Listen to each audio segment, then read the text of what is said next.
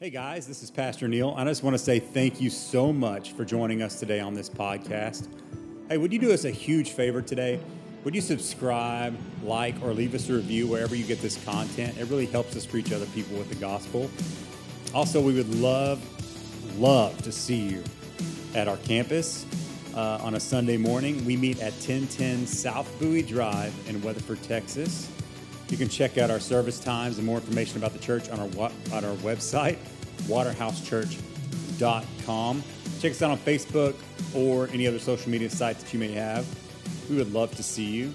I pray that today you are renewed, restored, refreshed, and that your spirit comes alive. Now here is today's message. Good morning, everybody. How are y'all doing? You have a good Christmas? Amazing Christmas, amazing holiday. I pray that this coming new year is just an amazing time for you. You know, I think about all God has done. Sorry, I just need to move this a little bit.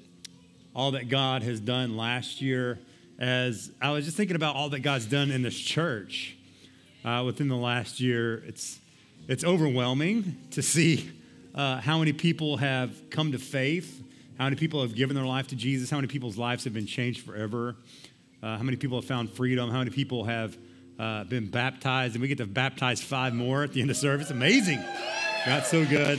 And, we got more scheduled next week. And it's just God is moving. God's doing extraordinary things. And it's only because of him. It's nothing we're just here and we want to stay obedient to him. And so it's just been an amazing year. And I know God's got way more for us. Amen.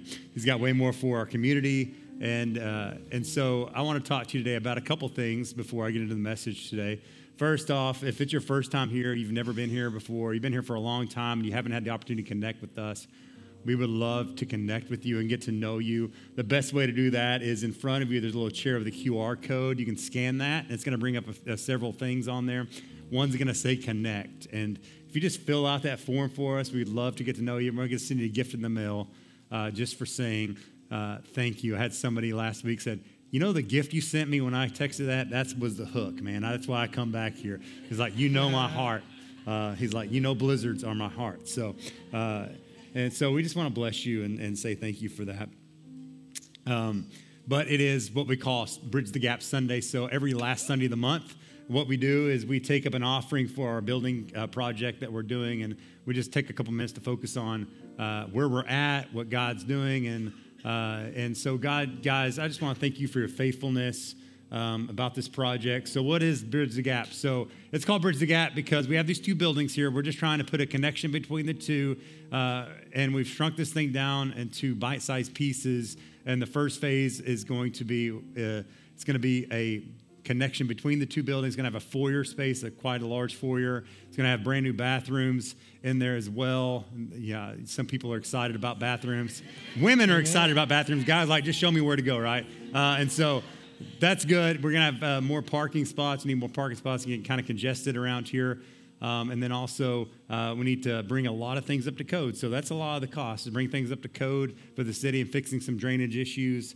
And so I think we have the slides this service, so we're good. All right. I had to go off memory. It was probably all wrong. And so here's the things that we're trying to do and why we're trying to do them. Okay, next slide. And so here's the estimated total, $1.2 million. And it seems like a lot, but, go to H-E-B and go shopping. Okay, so next. So here's the gap budget. So far, I've raised $53,000.74. That's amazing, guys. And here's the cool thing about this. Last month we raised 6,000 of that. That's amazing. But here's the crazy thing. So we started this Bridge the Gap campaign 2 years ago, and we haven't really pushed it. We haven't really, it's like we did commitments, and we're like, well, if people want to give, they'll give. But when we started being intentional with it and started coming on these Bridge the Gap Sundays, so this is the 4th one. We started this in September. So out of that 53,000, 20,000 of that has been within the last 3 months. And so thank you for that. And we're getting closer, and what we want to do is we want to pay this thing off. We want to be as debt-free as possible. And so people ask, how long are we going to be taking money for this? Until it's paid off. That's when, okay? And so that is the amount raised. And so the next slide, it talks about the gap. So far, all we need is $1,146,999.26. That's nothing, man. That's nothing. I talked to somebody this week. It's like, I saw a church got $1 million from somebody this week, so it can happen. And so that may happen, but more than likely it's going to be all of us, collectively. So no one can say, hey, so-and-so paid for that building. It's like, no, we all did this together. This is what God has done through us. Amen. And so thank you for your giving today. And so while you get your offerings ready, I'm going to share some ways you can give as well. So there's some envelopes in front of you that you can give towards the project. Also, you can go online and go to waterhousechurch.com. Just make sure you select the fund that Bridges the Gap so we know where that's going. And there's also the QR code for those that give online as well. So many of you give faithfully. And also, as you notice, we don't normally take up offerings during Sunday morning. And so for those that do give your tithes and offerings, there's some boxes in the back that you can do that as well. And so I want to pray over this offering. And then we're just going to ask you to come bring it, drop it in these baskets up front. Because there's something about saying, I'm going to go and give. And so I don't know what you have today. Maybe you got the 74 cents. Maybe you got the $9. Maybe you got the $1 million. I don't know where you're at, but God does. And so don't think that your little bit's not going to make a big difference. When we started this thing, Bridge the Gap Sunday, the first Sunday, I talked about a little girl that shared her change. Just sweet. An elder's daughter, she gave me some change, and she said, I know you're worried about the building project. Here's what I can do, and it was just so beautiful. And I'm like, can we just have the faith of a child? That, my $3.83, I can't remember exactly what was in there, is going to make a big difference for the kingdom, and so that's all I'm asking is whatever you can give, just give, and God will make the rest happen, all right? And so, Father, I thank you for today. I thank you for this offering. God, I thank you that we even get to talk about having a building. God, that we even get to talk about expansion because, Lord, you have been just doing amazing things in this church. And, Lord, I thank you for what you're going to do in the community through us this next year. God, we plan to really, really get involved and entrenched into the community and into the schools and into all the businesses, God. We just want to be a force. We want to be an influence. God, we want to change the world for your kingdom, God. And we thank you for that, Lord. We thank you for these kingdom calls and this kingdom initiative. And, Lord, we just thank you for those giving today. I pray that you bless them, Lord, that when they give, Lord, not only do they receive back, but they receive a blessing of your goodness, Lord, because it's so much better to give than receive. And I thank you for that. In Jesus' name, amen. Come bring your offerings up, and then we'll get into the message as you bring.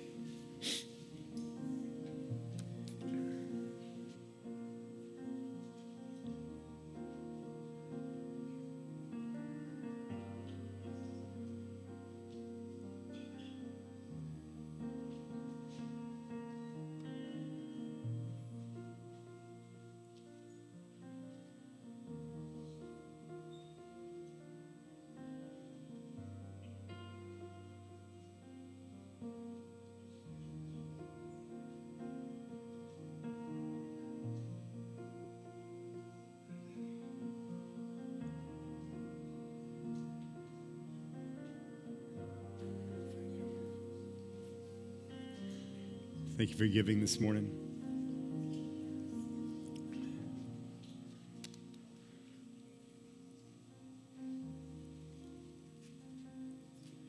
Bless you.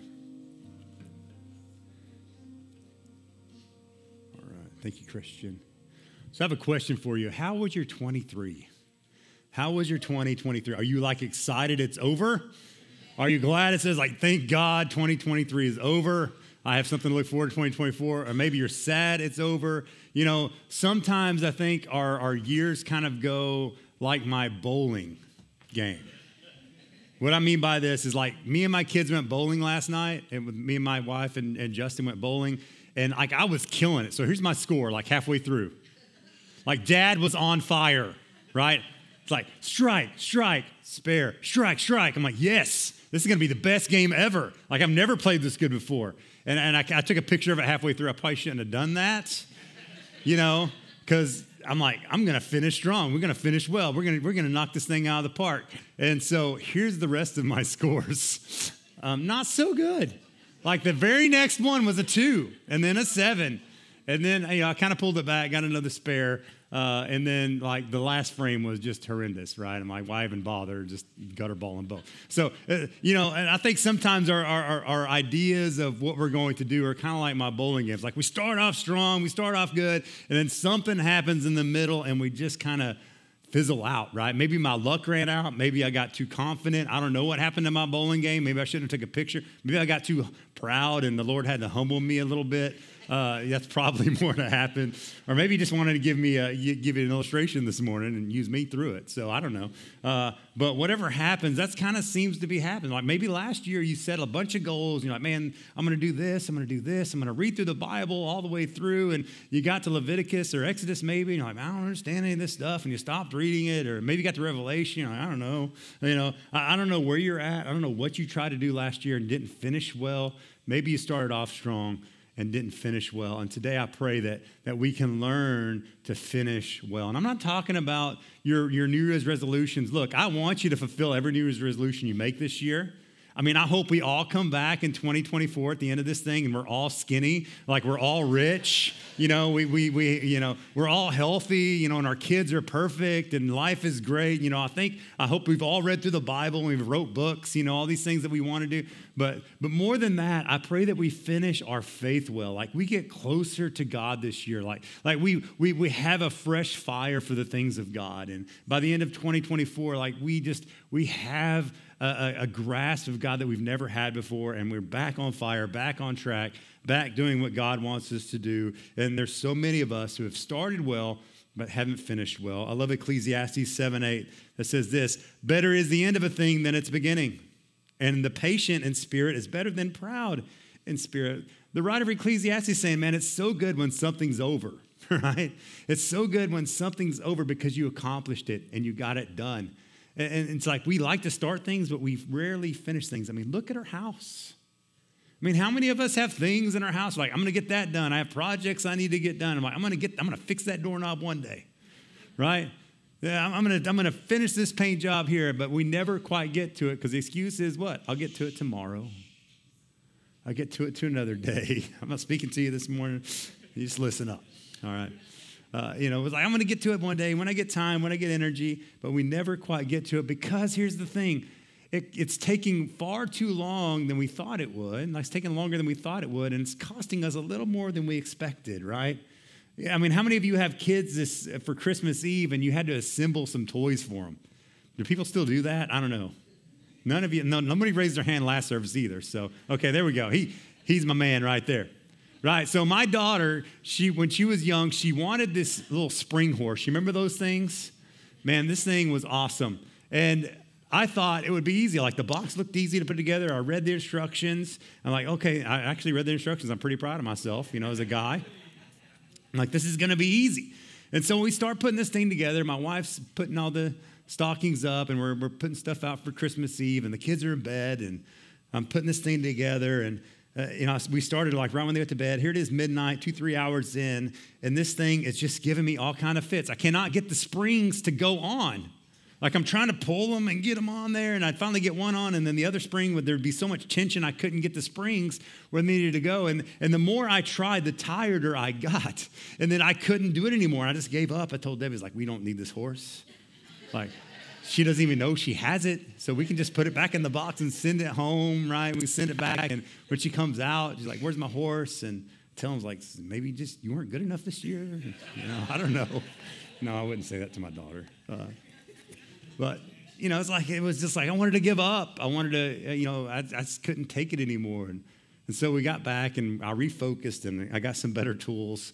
I got some harder, some tools to put this thing together. And I got the springs finally on there, and she had a blast with it. I mean, she wore that thing out, man. And it was just a special moment for her on that horse. And it brought her so much joy, but it also brought our family joy. We still have stories about that horse. We still talk about, I'm not going to embarrass my daughter if she's watching, but it's like, it was just an amazing, amazing gift. But I had to go through the pain.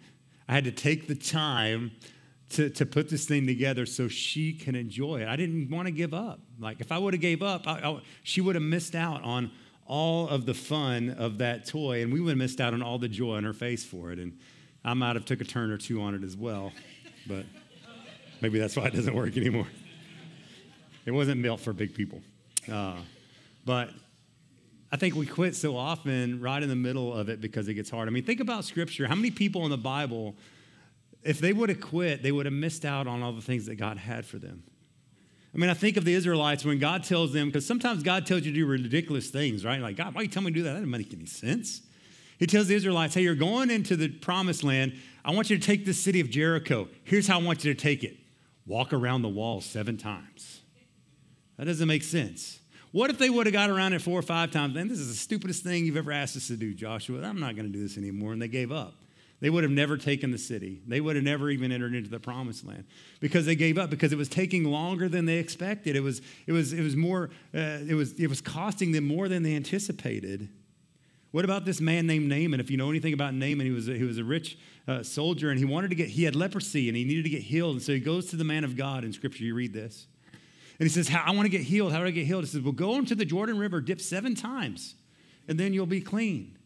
After much complaining, he's like, I'm not going to the Jordan. There's much cleaner rivers somewhere else. So he goes to the Jordan and he starts dipping. What if he would have quit at 4 or 5? What if he would have got to 6 and said, this is stupid? He would have missed his healing. He would have missed what God had for him. I think of the woman with the issue of blood. When you read Scripture, she was bleeding for years and years, couldn't get fixed, went to many doctors. They couldn't figure out what was going on with her. And she heard about this Jesus who could heal people. And she saw him in the crowd. Even though it was super crowded and there was many people there, she pressed through. She pressed in to touch the garb of Jesus. And when she did, she was healed. What if she would have quit because it was too hard? What if she got halfway in and she got trampled or somebody pushed her and she's like, this just isn't worth it. This is costing me more than I anticipated. This is taking longer than I thought. She would have missed her healing. Then I think about Zacchaeus, the wee little man. You know Zacchaeus? Climbed upon the sycamore tree, see what he could see. You know your kids, you know this. Your kids know this. Ask them. What if he would have saw the sycamore tree and said, man, that tree is too high to climb. There's no way I'm climbing up there. And he would have never saw Jesus eye to eye. Jesus would have never saw him and said, Zacchaeus, I'm coming to your house today. And redemption would have never came to us. He had to press in. He had to go and invite the hard thing into his life and climb up that tree. And then in that moment, he was able to be blessed by the Lord. Another person I think of is Samuel. When the Lord told Samuel, we're anointing a new king, Saul's messed up too bad, we're going to go find another king, go find this other king at Jesse's house. So he goes to Jesse's house. He looks at all the sons. He's like, man, this guy looks good. He's stacked. He's handsome. This is truly a king material. And the Lord says, no, I've rejected him. And so he keeps looking at all the sons, and he's like, Jesse, you got any more boys around here? Because God's saying no to all these. What if Samuel said, well, I guess they're not here. I'll see you later. Walk off. He had to wait, right? He said, oh, bring that other guy. Bring your other son. Let's see what God says about him. He had to wait. He had to press in. He had to really wait for the things of God. And if he wouldn't have done that, then who knows where we'd be today. And see, it's in these times of pressing, it's in these times of waiting that we find God doing amazing things. And I pray that today, more than anything, that you lean in to what God's doing in your life, that you don't see things as taking too long. You don't see things as too hard, but that you learn to let the Lord lead you into what he's doing. Today's passage I want to open up to you is Matthew chapter 25. Matthew chapter 25. We're going to read that together, verse 1. And this parable is a parable of Jesus. And Jesus told parables. They were short stories with big truths. And so he tells this parable of these virgins or bridesmaids. And he says that this is like the kingdom of heaven. And I think today as we read this, we can understand how we even can be like the unwise virgins. You know, I read this and I'm like, well, I'm the wise bridesmaid. I'm not a bridesmaid, but I'm wise. I'm not unwise. I'm prepared. I'm prepared for Jesus coming back. And as I read this and as I studied it, I thought maybe to myself, there's a lot of things in my life that I don't have oil for. There's a lot of things in my life that I'm not really prepared for the long wait for. There's a lot of things that God's doing in my life that I don't think I want to do because they're hard. And there's things in your life maybe today that God is asking you to do. Maybe even on the practical side, maybe your marriage, like the fire is out. Like it's out. And you've given up. Maybe even in your work life, you're like, man, I'm done with this. Maybe even in relationships with your friends, like, man, we're done. I'm just going to check out. Maybe in your life, you feel like you want to give up today and you want to just give in and you want to go end it, right? And you're like, I'm done. And I'm telling you today that God has something for you. God has a fire to put back in your life. He is the source of that. And I pray today that as we go through this passage, that God puts a fire back in your belly. Man, when I was preparing this, God's like saying, look, bro, I'm using my vernacular here. You need to get back on your face with me because you haven't done that enough. And during this preparation, like, it was gut-wrenching for me. And so this message has cut me deeply. And I pray that you allow it to cut you deeply, that you allow the Lord to speak into your life today more than anything else, because this is something that's going to carry you on to the future. And so the question I have for you to do is, are you going to finish well? Do you have enough oil in your life to make it to the end? Unlike these virgins. So if you would stand with me, I'm going to read this passage together. And I'm going to try and stay on track. I'm kind of excited this morning. It's my last time to preach to you this year, so I'm going to make full use of it. Here we go. So then the kingdom of heaven will be like 10 virgins who took their lamps and went to meet the bridegroom. 5 of them are foolish and 5 are wise. And when the foolish took their lamps, they took no oil with them. Other translations say they didn't take enough or took no extra. But the wise took flasks of oil with their lamps. And as the bridegroom was delayed, they all became drowsy and slept. But at midnight there was a cry, "Here is the bridegroom, come out to meet him." Then all the virgins rose and trimmed their lamps. And the foolish said to the wise, "Give us some of your oil, for our lamps are going out." But the wise answered, saying, "Since there will not be enough for us and for you, go rather to the dealers and buy for yourselves." And while they were going to buy, the bridegroom came, and those who were ready went in with him to the marriage feast, and the door was shut. Afterwards, the other virgins came also, saying, "Lord, Lord, open to us." But he answered, "Truly I say to you, I do not know you. Watch therefore, for you do not know either the day nor the hour." Father God, this is your word today. God, I pray that it would just speak to these people today, God, that whatever is dying in their life, that's from you, Lord, that you would put fresh oil in it. God, whatever is going out in their life, whatever passion has just tend to be burned out, Lord, that you would trim their wicks, that you would put fresh oil in their lamps, God, that you would give them extra for the journey, and God, that you would bring to life everything that was dead, because you are that God. Lord, I pray that you would help me to speak this message clearly. Lord, let me just say what you want to say. And Lord, help me through this, because these are your people. These are your people, and you love them. In Jesus' name, amen. Amen. You may have a seat. So as we're looking through this parable, I want to kind of point some things out about finishing well. The first thing is many start well, but few finish well. Jesus uses this parable. He says there's 10 virgins. And he goes, out of the 10, only 5 actually make it to the wedding feast. And so many start off strong. Many start off like my bowling game, like we're good. But many of us also end like my bowling game. Right? We don't end well. Like there's people that start off strong in their faith, and then something happens and they just give up. They walk away. They just put God on the back burner, and they don't make it. There's people that they have a hard time with the hard stuff. And here's why they don't finish well. And here's why they may start well, but they don't finish well. They don't realize how long it's going to take. They don't realize the cost that it is. These people, these unwise virgins, they brought initial oil in their lamps, but they didn't bring enough to last through the long night. They weren't prepared for the long wait. They weren't prepared for the test that was ahead of them. And I find it no coincidence that Jesus uses the number 10 in this parable, because in the Hebrew culture, the number 10 is also a number of testing.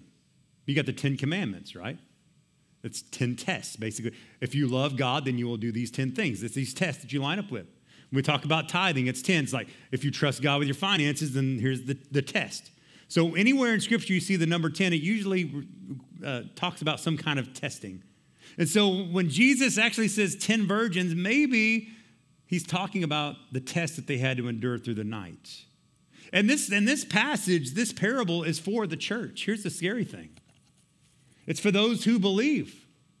There was 10 of them. They were all waiting for Jesus to come. They were all waiting for the bridegroom. But only 5 made it. That's a terrifying thought because there's people in the church that are going to be left when Jesus comes back. I'm going to get to that in a minute. But I want you to just think about that for a minute. I don't like talking about that stuff, but that's what Jesus says. There's people that aren't going to finish well, but how do we finish well? Well, we got to be prepared.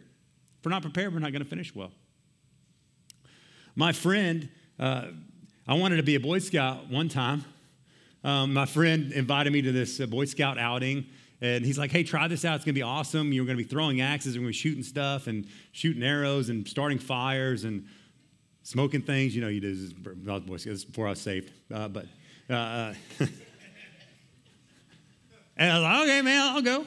And so I went. I was young. I was probably 8 or 9. I went to this Boy Scout outing, and I didn't know what to expect. He just said, come on, man, I got everything you need. I didn't know I needed things, right? He said he had everything he needed, but I didn't have nothing I needed. And so I went to that Boy Scout. It was a nice, beautiful day, the first day. This was late fall, and so it was beautiful weather during the day. And then they got to nighttime. I noticed it was getting cold, but we were around the fire, and we were having a good time, and then it was time for bed. I go into the tent, and I'm like, hey, I don't have a sleeping bag. I didn't bring a blanket. I didn't bring a pillow. All I brought was this and a change of clothes. He's like, why didn't you bring anything? I'm like, well, you didn't tell me I needed to bring anything. And so he's like, well, I got this cot over here. You can sleep on this cot. And so I slept on that cot, just me and my street clothes, in the freezing cold. It dropped down to, I think, 40-something that night. And I'm miserable all night long. I'm like, this is horrible. I don't want to be a Boy Scout ever. This is horrible. Right? And I was just horrible all through the night because I didn't prepare for the long night. I didn't prepare for the journey. I didn't understand that it was going to take a whole lot longer for daylight to come. Like, it took forever. I didn't know it was going to cost me so much. And here's the thing, like, I asked my friends, like, hey, can you give me some of your stuff? He's like, I got just enough for me. Like, all I brought was, I brought this extra cot, but I got my own sleeping bag. He's nice and warm over there snoring, and I'm freezing to death. I didn't come prepared. And so many of us, we don't come prepared for things. We don't prepare for the long wait. We think when we first give our life to Jesus, it's all going to be great. It's all going to be rosy, unicorns and rainbows, and I don't have to worry about anything. And then the testing comes. And then we're waiting for God to answer. And we're like, God, it's been years and years and years, and you haven't answered me yet. God, I've been praying for this for years and years and years, and it hasn't happened yet. I'm going to give up. Or God, this following you, man, it's costing me way more than I thought it was going to cost me. Like, all my friends are gone. Like, my neighbors think I'm crazy. My workmates make fun of me. The people in my school look at me and they say names about me. Like, this is costing me way more than I thought, Lord. I think I'm going to give up on this thing. I don't have what it takes. I wasn't prepared for the long wait. I wasn't prepared for the test. And these 5 unwise were not prepared for the test, but that's not what made them unwise. Even though they weren't prepared. Well, here's what made them unwise. And I thought about this. See, they were unwise because they thought they could get oil from someone else. They were unwise because they thought that they could get what they needed from other people. And these 5 unwise virgins, their lamps are going out. The bridegroom was coming, and they're like, hey, we're out of oil. You got oil. Give me some oil. And what was the response of the bridesmaids that were wise? We have enough for us, but we don't have enough for you. Just like my friend, if he would have gave me his sleeping bag and his pillow, he would have froze.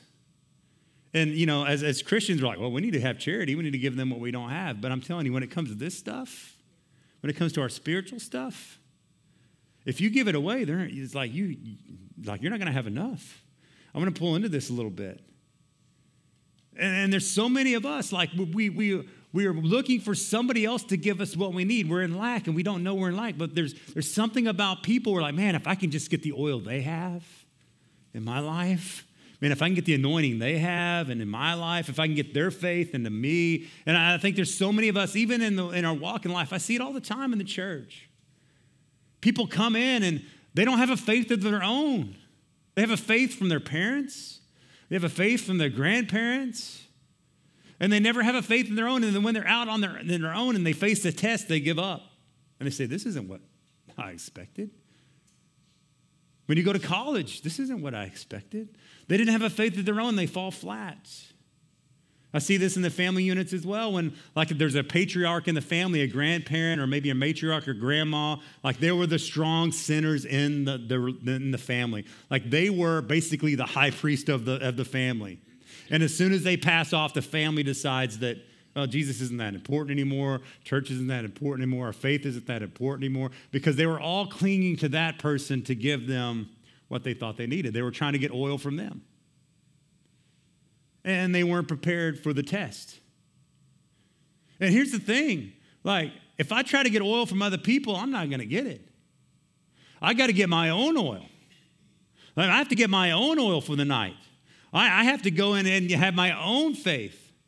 And too many people are riding on the anointing of their parents. They're riding on the anointing of their grandparents. And I'm telling you, that's not going to get you in.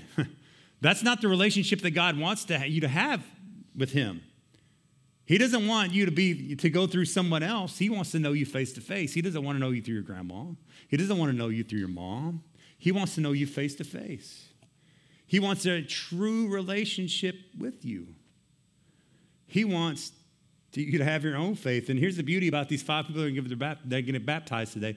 I pray they have their own faith. Like they're making this statement like, I'm having my own faith.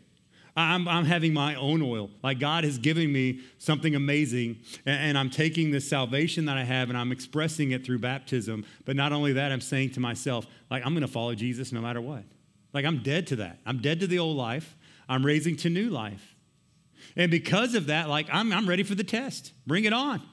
I'm ready for the test. I got my own oil. I'm ready to go. And I pray that today that you're ready to go. Like, you have your own oil. And you may be sitting here today, man, I don't know if I have any oil. Where do I get my oil? Where do you get this oil from? What is this oil you've been talking about up here, Pastor? I don't understand what this oil thing is. Well, in Scripture, you look at oil. Oil is many times talking about the Holy Spirit. It also talks about an anointing, which also comes from the Holy Spirit. But not only that, in our life, like God has given us an anointing in your life. God is giving you oil. God has given you the Holy Spirit if you're a believer. But few people, I'm telling you, even those that say I profess as a Christian, few people are led by the Spirit. Like they know Scripture back and forth, but they're not led by the Spirit. They don't let the Spirit lead them. Man, this passage has been in my mind all morning. It's been on my mind all week because I've been trying to live through it. Maybe God's trying to teach me something through it. But it goes something like this. It says, the mind governed by the flesh is death. But the mind governed by the Spirit is life and peace. What does that mean? Be governed by the Spirit. It means you're led by the Spirit. Like you're getting the oil from the Spirit. It's leading in you. It's like it's leading you to where you need to be. And so you're like, man, well, where do I get the Spirit? Where do I get this anointing? Where do I get this from? You only get oil from what? You got to press it. You only get when you get the olive oil, which we're going to use here in a little bit, you have to press it. You have to crush it. You have to press it, and then the oil comes out. Man, we just sang that song, and the crushing and the pressing. You're making new wine, and where there's new power. It's my singing. It's my thing's turned off when I sing. They turn it off quickly if it's on. Yeah. It's like, give me new wine, God. Give me all the good stuff. Give me all the good stuff, God. But we don't want to go through the crushing. We don't want to go through the process. We don't want to go through the pressing. It's like when the pressing and the crushing, that's where the wine comes. That's where the Spirit goes. That's where the anointing comes from. That's where the oil comes from. And we got to press in if you want the oil. You got to press in. What did the bridesmaids say to the unwise, the 5 unwise? Like, go to the dealer and buy the oil. You know what? I know where the dealer is. I know where the dealer is. It's on my face in front of Jesus, praying, pressing in, knowing that he's going to bring the oil. Man, there's no greater expression of this when Jesus was about to go to the cross. He's in the Garden of Gethsemane. And that garden actually, the Gethsemane actually means being crushed. It's like a place of crushing, a place of pressing. I've been there in Jerusalem. I've been there to Israel, and we were up on that mount, the Mount of Olives. And actually this passage and this parable that we're talking about is included in what we call the Olivet Discourse. So Jesus is talking about the end times. He's talking about what's going to happen. He's talking about how many people are going to fall away, that people aren't going to have enough oil for the night, and on top of this Mount of Olives. And while I was up there, we're thinking about how Jesus prayed in that garden. And when you're up there, you can actually see Jerusalem in all its fullness. And in my mind, when I was up there, I was thinking, what did Jesus see when he was up here? Was he looking out at the city knowing that over here he's going to be beaten, over here he's going to be pressed, over here he's going to be captive, he's going to be thrown in jail, he's going to be thrown in prison, over here he's going to be beaten again, he's going to be spit on, over here he's going to be crucified. Maybe he's knowing all the things that he has to go through in the morning and the next night and the next day. And in that moment, what does he do? He presses in. He presses into God. It says he prays so fiercely that blood drops came out of his brow. He pressed in, and when he pressed in, something came out. I'm telling you, friends, when's the last time you pressed in so deeply that something came out of you? When's the last time you prayed and tears came from your eyes? When's the last time you prayed and righteous indignation rose up in you? And you started taking authority, you started getting mad about stuff. When's the last time that you prayed and man, you repented? Said, God, oh my gosh, I've been so far from you. I've had it wrong for so long. God, forgive me. Give me oil, God. Give me oil. Give me oil for this. God, help me to restore this. God, give me oil. And when you press in, that's what you get. You get oil. You got to press in for the oil. If you don't press in, you're not going to get any oil. The snot coming out of your nose is oil, man. When you're praying, it's oil. It's anointing. Man, I'm telling you, if you're running out of oil today, if your fire's going out, go to the source. Press in. Press in. Press in and see what he can do. You got to embrace the crushing. You got to embrace the press.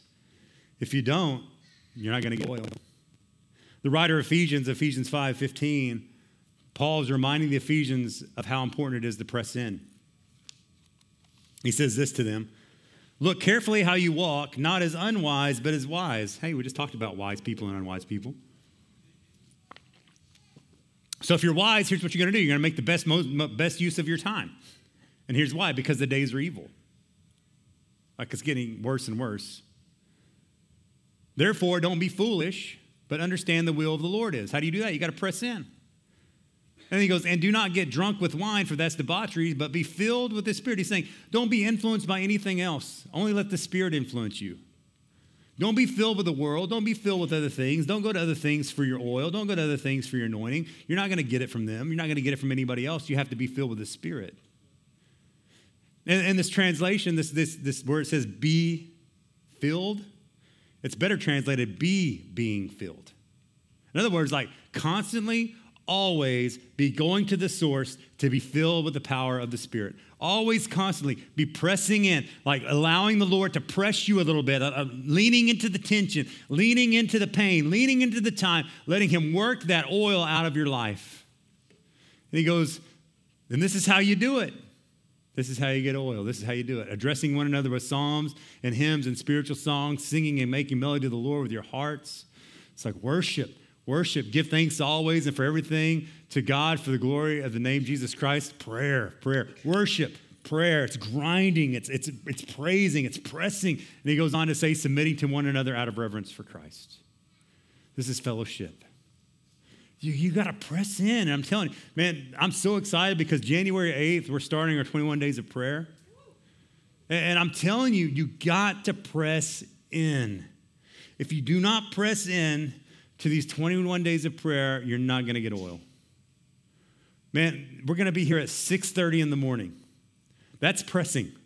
Believe me, every time we do this, it's hard for me to get up. I don't want to get up.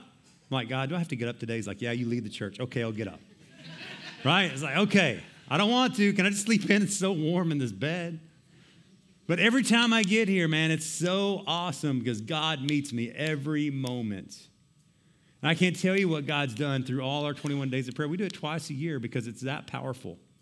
And every year, more and more people come. Like when we first started, it was like me and a couple staff members. That's it. And the last time we did it, man, we had lots and lots of people here. Like little kids would get up and come before school and pray. That's amazing. And so these 21 days of prayer, I'm going to challenge you to press in. Like to allow the Lord to do something in your life. Press into the hardness. Press into the time it takes. Press into waking up early. Press into getting up early and spending time with the Lord. Because when you press in, you're going to get oil. I promise. You're going to get fuel. You're going to get passion. You're going to get a little zest for life. Be filled every day. Be pressed in every day. And let the Lord lead you. So what else can we see in this passage? So we learn that, so many of us are not prepared. We don't think it's going to take that long. It's taking way longer than we expected. It's costing way more than we anticipated. And so we want to give up. And maybe today you're like the unwise, like, man, I'm running out of oil. I got to get my oil somewhere. And you go to get it, the pressing. But then also I want to point something else out about the 5 wise virgins.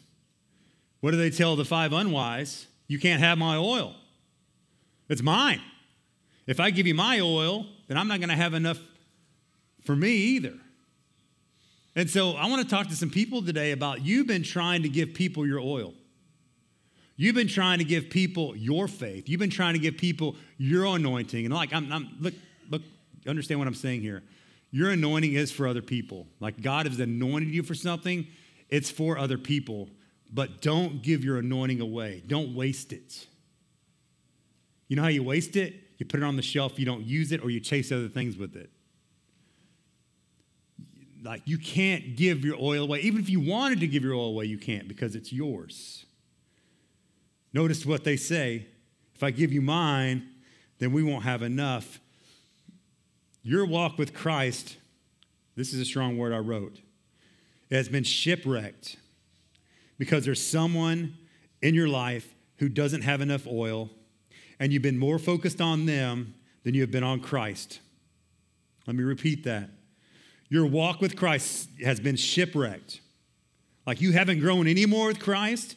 Your fire for him has gone out. Your zest for him has gone out. The calling in your life that you know he placed in your heart is there, and you haven't moved on it because you're waiting for someone else to move. They don't have the oil, and you've been focusing on them, trying to get oil in them, but you're trying in vain. They have to get their own oil. You can press into them all you want, but they have to get their own oil. They have to get their own oil. Don't shipwreck your faith. Look, yes, we need to pray. Man, there's people I'm praying for. They need Jesus. There's people that need to walk into their calling. I see it in their life. I'm like, God, if you just grab onto what God has put into you. But I can't drag them to that. I want to drag them. I want to drag them to Jesus and say, submit to Jesus right now. Because it's going to change your life, right? I want to do that, but I can't do that. They have to make the conscious decision to come and give their life to Jesus. I mean, think about when Jesus sent out the disciples and all the followers. He goes, go out into the towns, go out and proclaim the gospel, heal the sick, cleanse the leper, cast out demons. And they go into towns, they start doing all these things. He tells them, when you enter a city, if someone says, come on in, right? Somebody says, I accept your word, I accept what you're doing. You come into my house, stay in that house. Stay there, right? And stay there. But if they reject your word and they reject you, what does he ask them to do? He says, dust your feet off. Knock the dust off your feet as a testimony. What he's saying there is like, don't go to that door, knock on the door, say, I want to tell you about Jesus. Like, I don't care about Jesus. Like, don't say, well, like I said a minute ago, I'm going to drag you to Jesus and he's going to tell you right to your face. And no, he's saying, look, if they don't accept the word and accept you, that's okay. Like, knock the dust off and say, man, I have something amazing for you. Like, God has something amazing for you, but it's not on me now. I've done my part. I've told you about Jesus. I'm going to model it in front of you, and I'm going to keep telling you about Jesus, and my life is going to show that I love Jesus in hopes that you see the light that's in me and that you would come to faith. But you can't save them. That's a hard truth. Like, I want to save them. I want them to give their life to Jesus. I can't do that. Only Jesus can save them. All I can do is lead them to him if they let me. Don't tie yourself to someone else. Tie yourself to Jesus.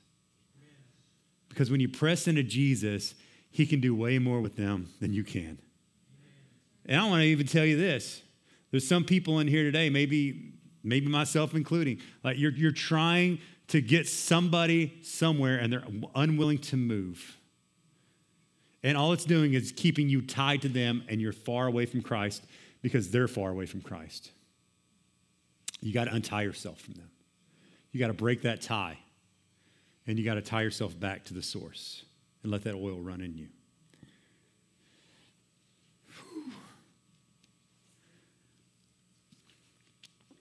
Oh, man,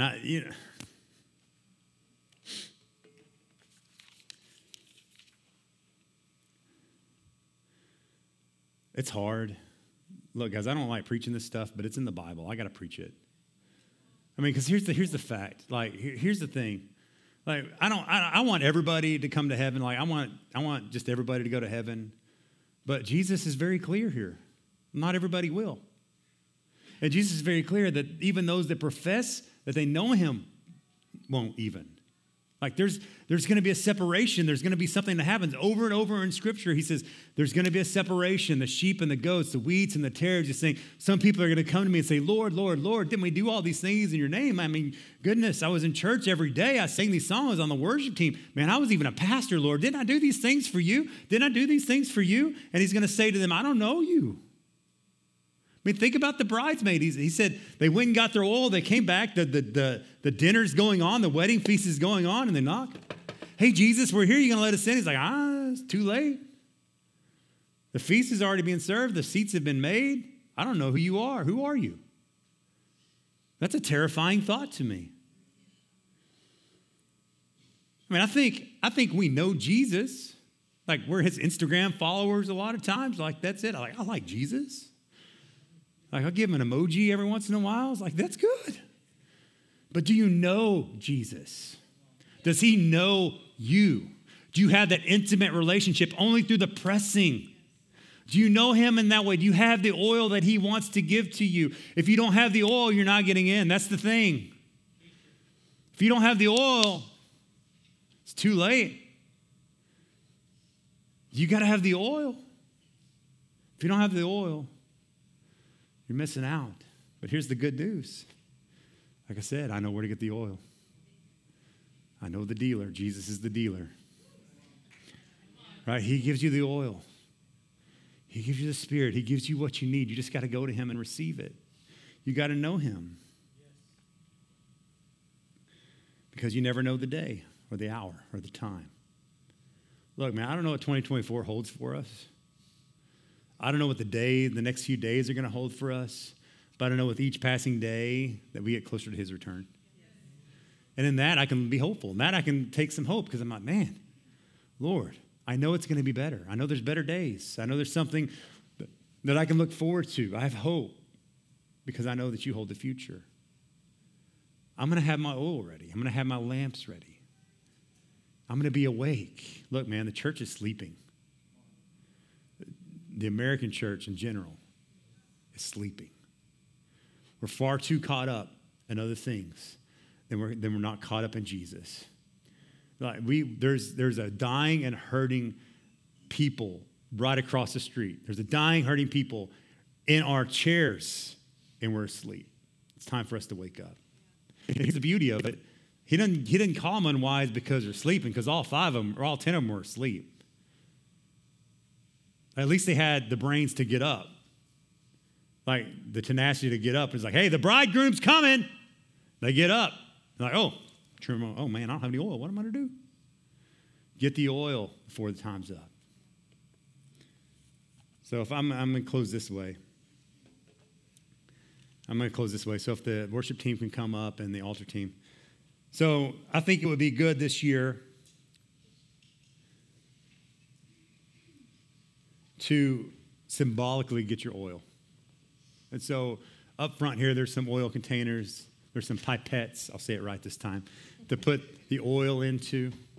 But you got to get your own oil. You got to get your own. And so when you get the oil, this is a symbolic of you saying, man, I'm going to have enough oil.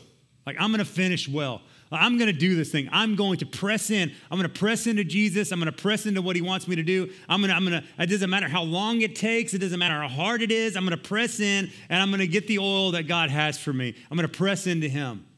Maybe it's the 21 days of prayer and fasting. Maybe you need to fast. Maybe you say, God, I'm going to press in. I'm going to do the hard work because I need oil in my life. I need oil in my marriage. I need oil in my finances. God, I need oil. I need oil. That's all my prayer all week. God, I don't know what I need, God, but I need oil in it. Because, God, I need some fire. I need some passion. I need some fuel. So, God, give me oil. And so this is symbolic to remember that you need the oil everywhere you go. And here's the thing. I don't want when Jesus come back, I got oil, Jesus. Like this is symbolic. This is saying, I got my oil. I'm going to press in every day. It's a reminder to press in. To press in.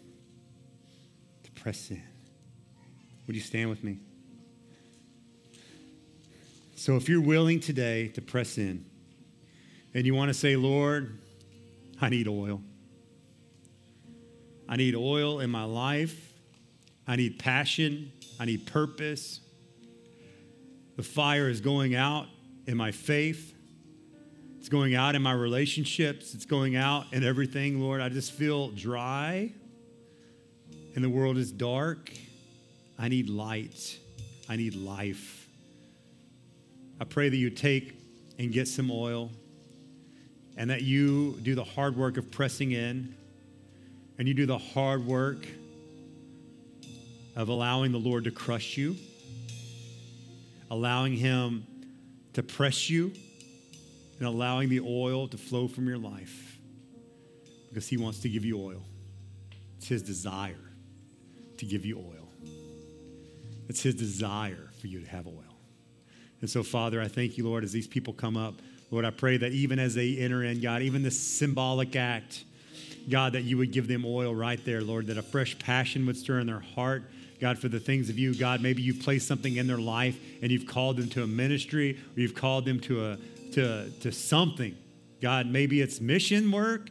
Maybe, God, it's just going and reapplying somewhere else. God, whatever it is, God, you put on their heart and they know it's from you, God, and they haven't pressed into it, Lord, that they would take this oil and they would be committed to press into what you have for them. And so, Lord, I thank you for that. Lord, I pray that people would have enough oil to last through the hard night. Lord, we don't know what the years are going to bring, but we know that you're coming back and we can be hopeful in that. And we love you for that in Jesus' name.